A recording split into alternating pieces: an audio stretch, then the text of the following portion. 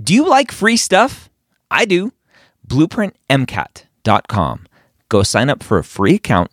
Get access to Blueprint MCAT's diagnostic, Blueprint MCAT's full-length 1, Blueprint MCAT's amazing brand new spaced repetition platform with over 1,600 flashcards already made for you, as well as their amazing study planner tool. Schedule out the content so you know if you are on track to take the MCAT when you need to.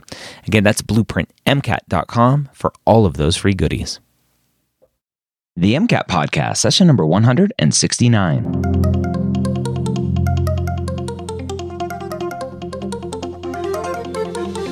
A collaboration between the medical school headquarters and Blueprint MCAT. The MCAT Podcast is free MCAT prep to help you understand the MCAT, teach you how to break down questions, and give you the skills and confidence to get the score you want on your MCAT test day. Learn more about Blueprint MCAT at blueprintprep.com/MCAT. A collaboration between the medical school headquarters and Next Step Test Prep, the MCAT Podcast is here to make sure you have the information you need to succeed on your MCAT test day. We all know that the MCAT is one of the biggest hurdles you'll face as a pre-med, and we're here to give you the motivation and information that you need to know to help get you the score you deserve so you can one day call yourself a physician. Welcome to the MCAT Podcast. My name is Dr. Ryan Gray, and I want to thank you for being here and taking some time and listening to this podcast. Now, I recently just got back from the AAMC Pre-Med Fest conference at Texas A&M, and it was a blast. I met a ton of you in person who listened to this podcast. And a lot of you listen to this podcast and don't listen to the pre-med years. Now, I want to really encourage you to go listen to the pre-med years because I see it all the time. Students focusing too much on grades and MCAT and not enough on the rest of their story and their journey, and they don't get into medical school because of that. And that's where the pre-med years comes in to play. So go listen to the pre-med years. However you are listening to this podcast, just search for the pre-med years, whether that's Spotify, Apple Podcasts, Google Podcasts, Stitcher, however you listen, go listen there. Today, we have another great episode with Phil talking all about the MCAT and more. Phil, back for some more MCAT podcasts. How are you today? Doing great. Got my coffee, as you know. Got your coffee. Coffee fiend from last week's episode. Hopefully, you're less than 50 cups. Oh yes, I'm down to less than 10. I'm in the single digit cups of coffee. That's great. All right. Yeah. So I want to continue our kind of look at this AAMC outline. Last week we covered 6B, I believe. This week we got 6C. Again, if you just Google AAMC MCAT outline or content outline, you'll find a link to this on the AAMC site. We'll have a link in the show notes as well. What kind of fun, interesting, maybe fun and interesting aren't the right words, but maybe confusing and stress-inducing aspects of the MCAT can we find in 6C? Yeah, I love that you mentioned stress in there because stress is in 6C. There we go. This is where we have what's going on with the nature of stress and kind of what's going on, like big picture, as well as there's some stuff about emotion in 6C. And, you know, despite all of our attempts to become Spock and be emotionless automatons, emotion is a big part of the experience of humanity. And so the MCAT's going to test you on this and like your knowledge of emotion. They're not going to test if you have the appropriate emotions in certain scenarios, although maybe the MCAT should start to test some of those things. But they are going to test like how well do you understand theories of emotion and how that interacts with physiologic responses. Obviously something that makes sense that a doctor would care about. Yep. So let's talk about them. Yeah. So we'll start with the emotion side of things because in the AAMC outline, that comes before stress. So it turns out that what most people would assume is happening with this kind of like fight or flight response and emotional fear response, most people would think that the emotion occurs first and I feel afraid and that causes my sympathetics to activate. And turns out that's not necessarily the case. It turns out it's a little bit more complex than that because they can measure the conductance of your skin, which your sympathetics affect, and they can also measure what's going on in different regions of your brain with like fMRIs and PET scans and EEGs and things like that. And what they found is that the emotion doesn't always come before the physiologic response. As a matter of fact, sometimes the physiologic response occurs first. And this kind of breaks the idea of, the emotions cause the physiologic response. And so we kind of this shattered people's understanding of the emotion and physiologic tie. And so we had some people come together and start to, propose what's actually going on. And so we have three different groups. We have James Lange. And so these are two scientists who came up with a theory. We have Cannon-Bard and we have Schachter Singer. So it's James Lange, Cannon-Bard, Schachter Singer is the three theories of emotion and how this ties to physiology. So James Lange just flipped the script and they're just like, well, you must have a physiologic response, and then that causes the emotional response. So the spider lands on your nose, that activates your sympathetics, your pupils dilate, all that stuff, and that causes fear. So it's actually, the physiologic response causing the emotional rather than vice versa. It's probably the simplest one. And it was the first one that kind of was proposed after this, and it got kind of tweaked by some of these people coming later. And so Cannon-Bard came in and said, no, we think that the stimulus causes both the physiologic and the emotional response. So the spider on your nose causes fear and it causes sympathetic activation, but neither of those things cause each other. And so I always like to think of Bard both, right? So the stimulus causes both experiences, the physiologic and the emotional experience.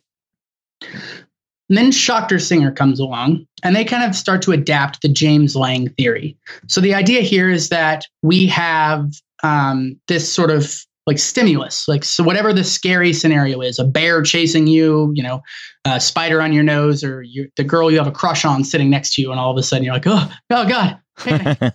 And so with the Schachter Singer thing, you have this stimulus that causes a physiologic response, just like James Lange. But then they build some room in here for this cognitive appraisal where you can be you wake up, the spider's on your nose, this causes the physiologic response. And then you remember oh no, this is my friend Steve, the spider. We're good buddies. We go a long time back. And so I'm not actually afraid. Even though I get that sympathetic response, my heart beats faster and things going on there.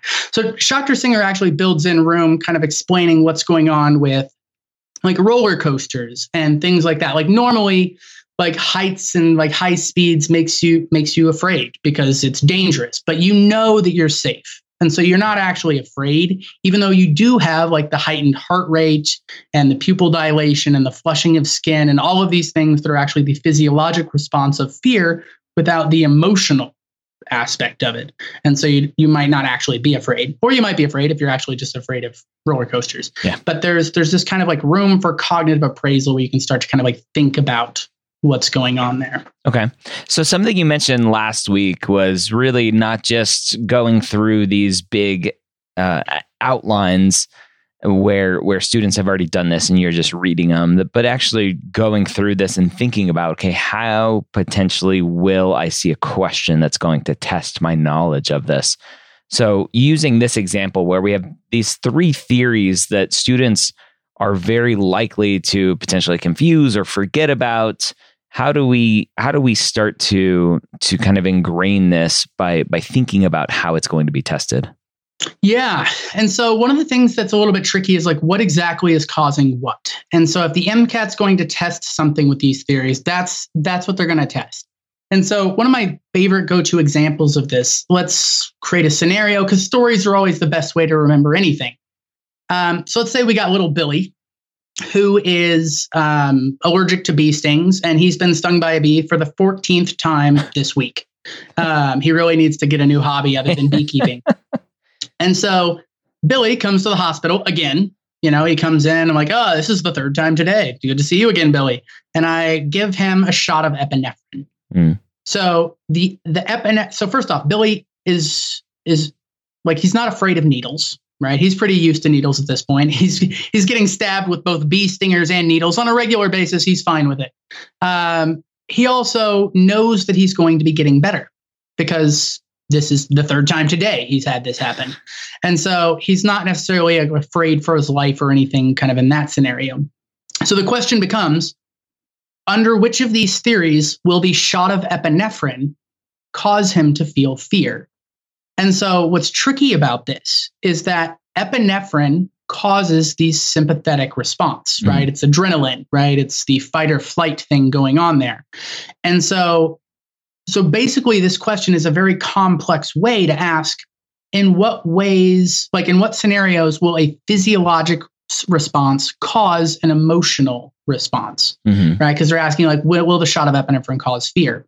Yeah. And it gets kind of confusing because lots of people are afraid of bees and bee stings, and this guy should be afraid of bee stings. But the question kind of says like, oh, this happens all the time. He's fine with it. And so under the James Lange theory, we have the physiologic response causes the emotional response. And so the shot of epinephrine is going to cause him to feel fear, even though he knows he's going to be fine, because there's no room for cognitive appraisal in James Lange's theory, just like a physiologic response causes the emotional response. Versus Cannon-Bard, we have some scary stimulus causes the physiologic response and the emotional response, right? Like Bard does both. So like one stimulus causes both things to happen. And so the epinephrine is just a jumpstart to the physiologic response. And that's not going to lead to the emotional response because like it doesn't lead to the emotional response under Cannon-Bard. And so under James Lange theory, little Billy's going to be afraid. Under Cannon-Bard's, he's not going to be. Yeah. Under Schachter Singer, we have this room for cognitive appraisal. And so the physiologic response can lead to fear if he cognitively, is like rationalizing through this and like, oh, I should feel fear. And in this case, he knows he's going to be fine. And so cognitively, he's not going to be afraid, even though the physiologic response is occurring. And so the physiology happens. He cognitively appraises that, oh, this isn't something to be afraid of. And then he like doesn't feel the emotion of fear. Now, if it's the first time this has ever happened to him, like he's probably going to be panicking, right? Because cognitively, he's like, I'm in a scary hospital room. Stuff's happening to my body. I'm completely unaware of what's going on, right? And that's like there's reason to be afraid in that case. And so Schachter Singer is one of the more complex ones where you have to be kind of careful because of this cognitive appraisal. And so what's going on within the psyche of the patient is actually going to cause a difference in whether or not the emotion is actually experienced. So I think this is a good example. Obviously, these three, right, talking about this fear, the emotions, is a good example. And I don't know if all of them can be fit into this, but really going through where there are these potential kind of definitions that are easy to get confused. And how do we figure this out other than just memorizing all of them? But how do we actually understand? And it sounds like one of the better ways to try to go through this is looking at, in this case, right, we have these three different theories. And really, instead of just trying to memorize all three theories, going, okay, what separates these three theories, right? Yeah. And you kept going back to, okay, what is causing what, right? As kind of the basis for each of these three theories. And I think potentially, if students can go, okay, there are these three theories here, there are these four things over here, there's two over here, like what separates them, and understanding what separates them, that will then help the student kind of lead them to, okay, if I can understand what separates these two things or three things or whatever, then this is a potential way that it's going to be asked on a test, because the test is going to understand my ability to separate these things. And if I can get down that path, then I have a much better understanding. Yeah, absolutely. Like that really hits the nail on the head in terms of MCAT studying, right? That's something that I talk about all the time with my students. Like they're not going to ask you like what hormone lowers blood sugar, insulin, Texas, scuba gear, turtles, right? Like the answer is obviously insulin, right? Because the other ones, darn it, turtles. I love turtles. Oh, I thought it was turtles, right? I thought it was Texas. You pet a turtle. I thought pets are good for. Yeah, exactly. Like they're gonna try to ask things where they know students can get kind of confused, and like the James Lange, Cannon-Bard, Schachter Singer, absolutely. But just kind of focusing in on the differences is huge. A lot of times when I have students asking about, like, I know this is kind of going into bio, but like, what do I need to be able to deal with meiosis and mitosis? I'm like, all right, the biggest things you need to focus on are what are the differences between them. So in meiosis 1.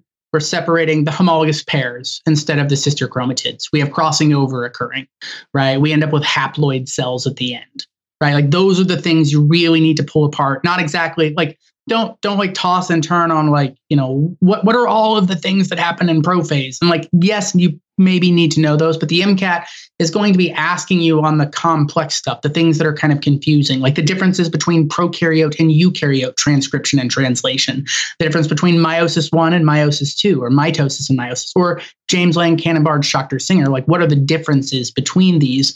Because that's what they're going to ask questions about. Yeah. Okay. So I think that's super important.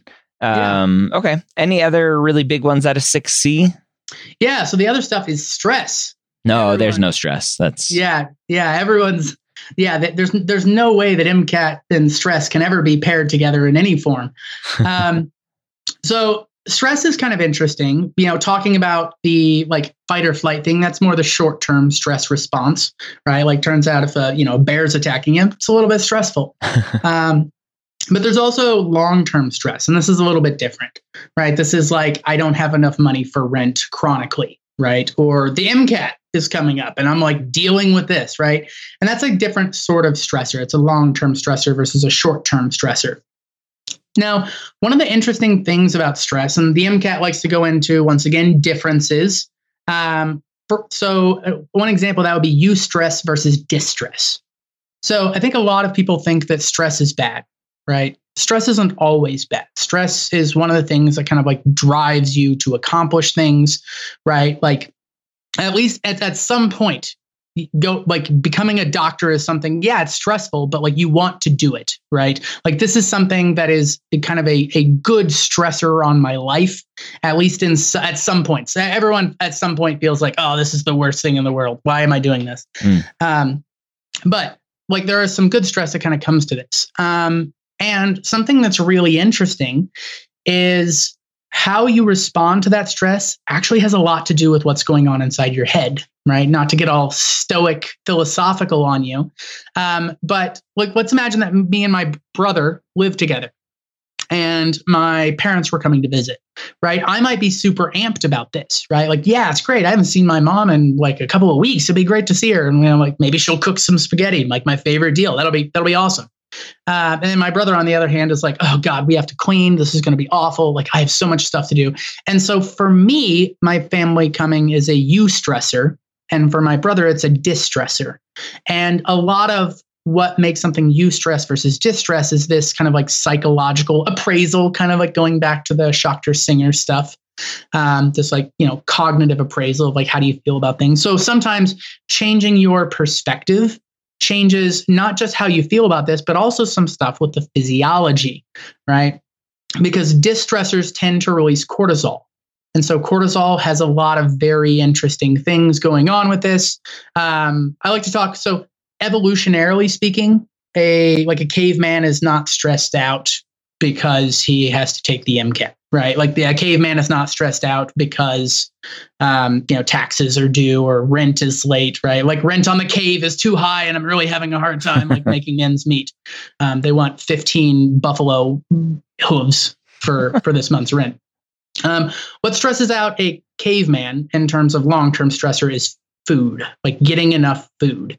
And so the cortisol kind of evolved to be something related to this kind of like stress response and like of not having enough food. So when you have cortisol release, it makes you hungry because that's going to like make you eat more food.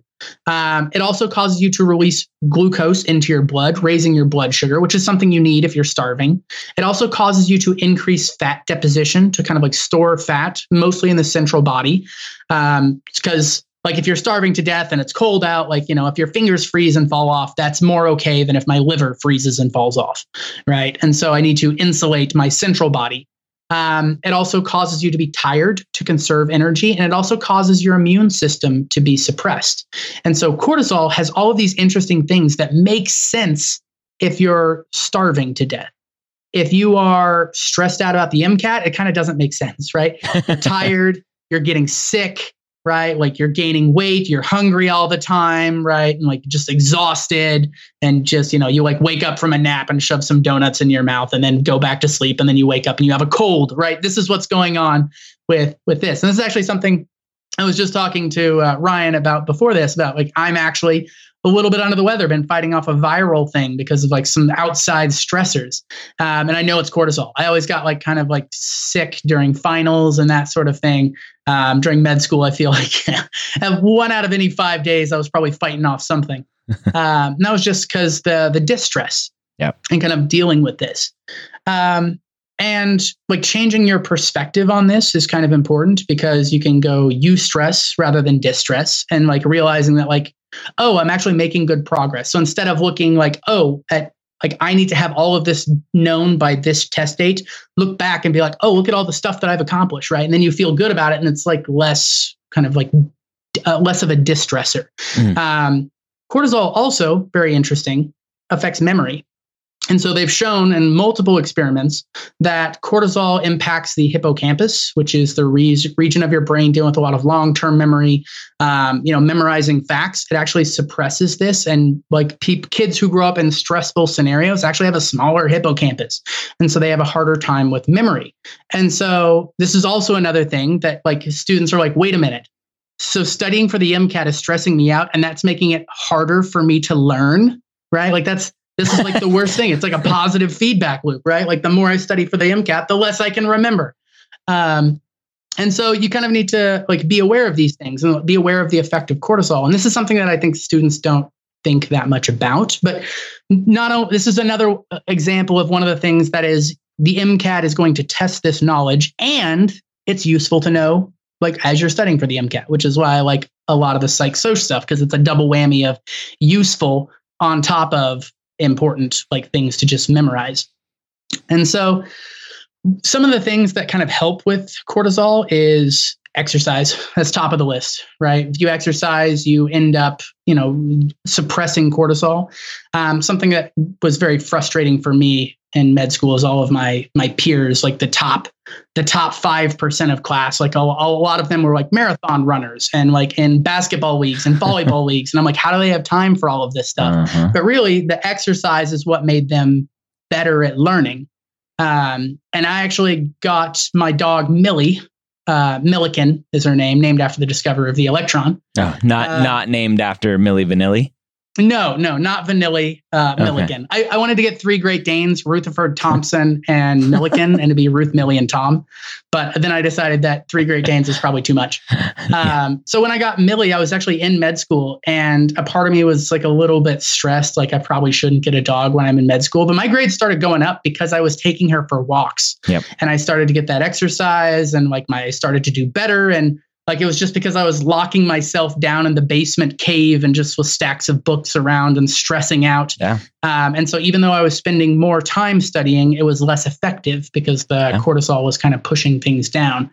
I tell students all the time, I'm like, you need to break up your MCAT studying. They're like, I'm not going to do anything but MCAT prep. I'm like, no, like go take a break and work on your personal statement. Go take a break and get some shadowing, some clinical experience, and obviously go exercise because it will help in the end. Yes, it's taking time away, but the time that you have left will be more effective.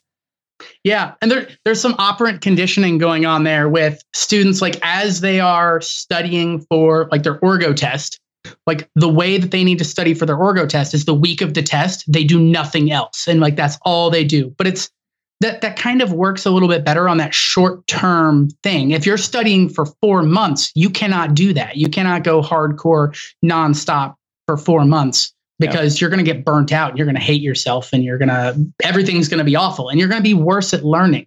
And that's something kind of important to keep in mind. So hard. Okay. So stress sucks, basically. Yeah. Well, distress sucks. Distress sucks, yes. If you have a lot of distress, switch to eustress. Just kind of like change your perspective on it and be like, all right, I'm making progress. This is looking good. I've learned magnetism, right? I've crossed something off the list. And so then you feel better about the time that you're spending studying instead of constantly like building up this mountain of stuff that like I still have yet to do. So this is why it's really important to kind of like build a schedule. And have an idea of like, okay, this is what I'm doing on this day, instead of just like constantly like, obsessing over like, this is this pile of information that I need to learn and like, like this looming mountain. Instead, think about like, okay, well, this is what I have to do today. And then once you're done with that, you feel great because like I did it. I accomplished it. You get the dopamine feedback loop. Your cortisol drops. You feel better, and everything gets better. You end up less sick. Yeah. Than I am right now. So this viral thing. The saying "turn that frown upside down" should really be "turn that distress into eustress." Yes. Yeah. That maybe doesn't roll off the tongue as much, but there's something going on there. Sounds like a t-shirt I need to make. All right. Yeah. Awesome. I think that's enough of 6C here on the MCAT outline. Oh, so much good stuff in this outline. And so again, just going through these, understanding each of these terms and not just memorizing, but okay, what are some of these differences between this section and how is the MCAT or how are these MCAT test writers going to ask this? That's where you need to go with these. All right, so there you have it. I hope you enjoyed that episode. And if you are looking for some more from Phil specifically, I want you to check out Next Steps MCAT course. Now, I did a full review of the course at MCATcoursereview.com. That'll take you to my YouTube video of the course. And I truly believe that the Next Step course is the best course that you can take. It obviously has all of the right content that you're going to need to know for the MCATs to just further solidify that foundational knowledge that hopefully you got while you were an undergrad or as you are an undergrad right now. It has access to obviously the best full-length exams outside of the AAMCs, the best full-length exams out of every company. And it gives you live office hours every day. Or 5 days a week, every weekday. And you get up to, I think it's 10 hours, with the majority of those being with Phil, our amazing co-host here on the podcast. So go check out MCATcoursereview.com to find out more about Next Steps MCAT course. Hope you have a great week. We'll see you next time here on the MCAT podcast.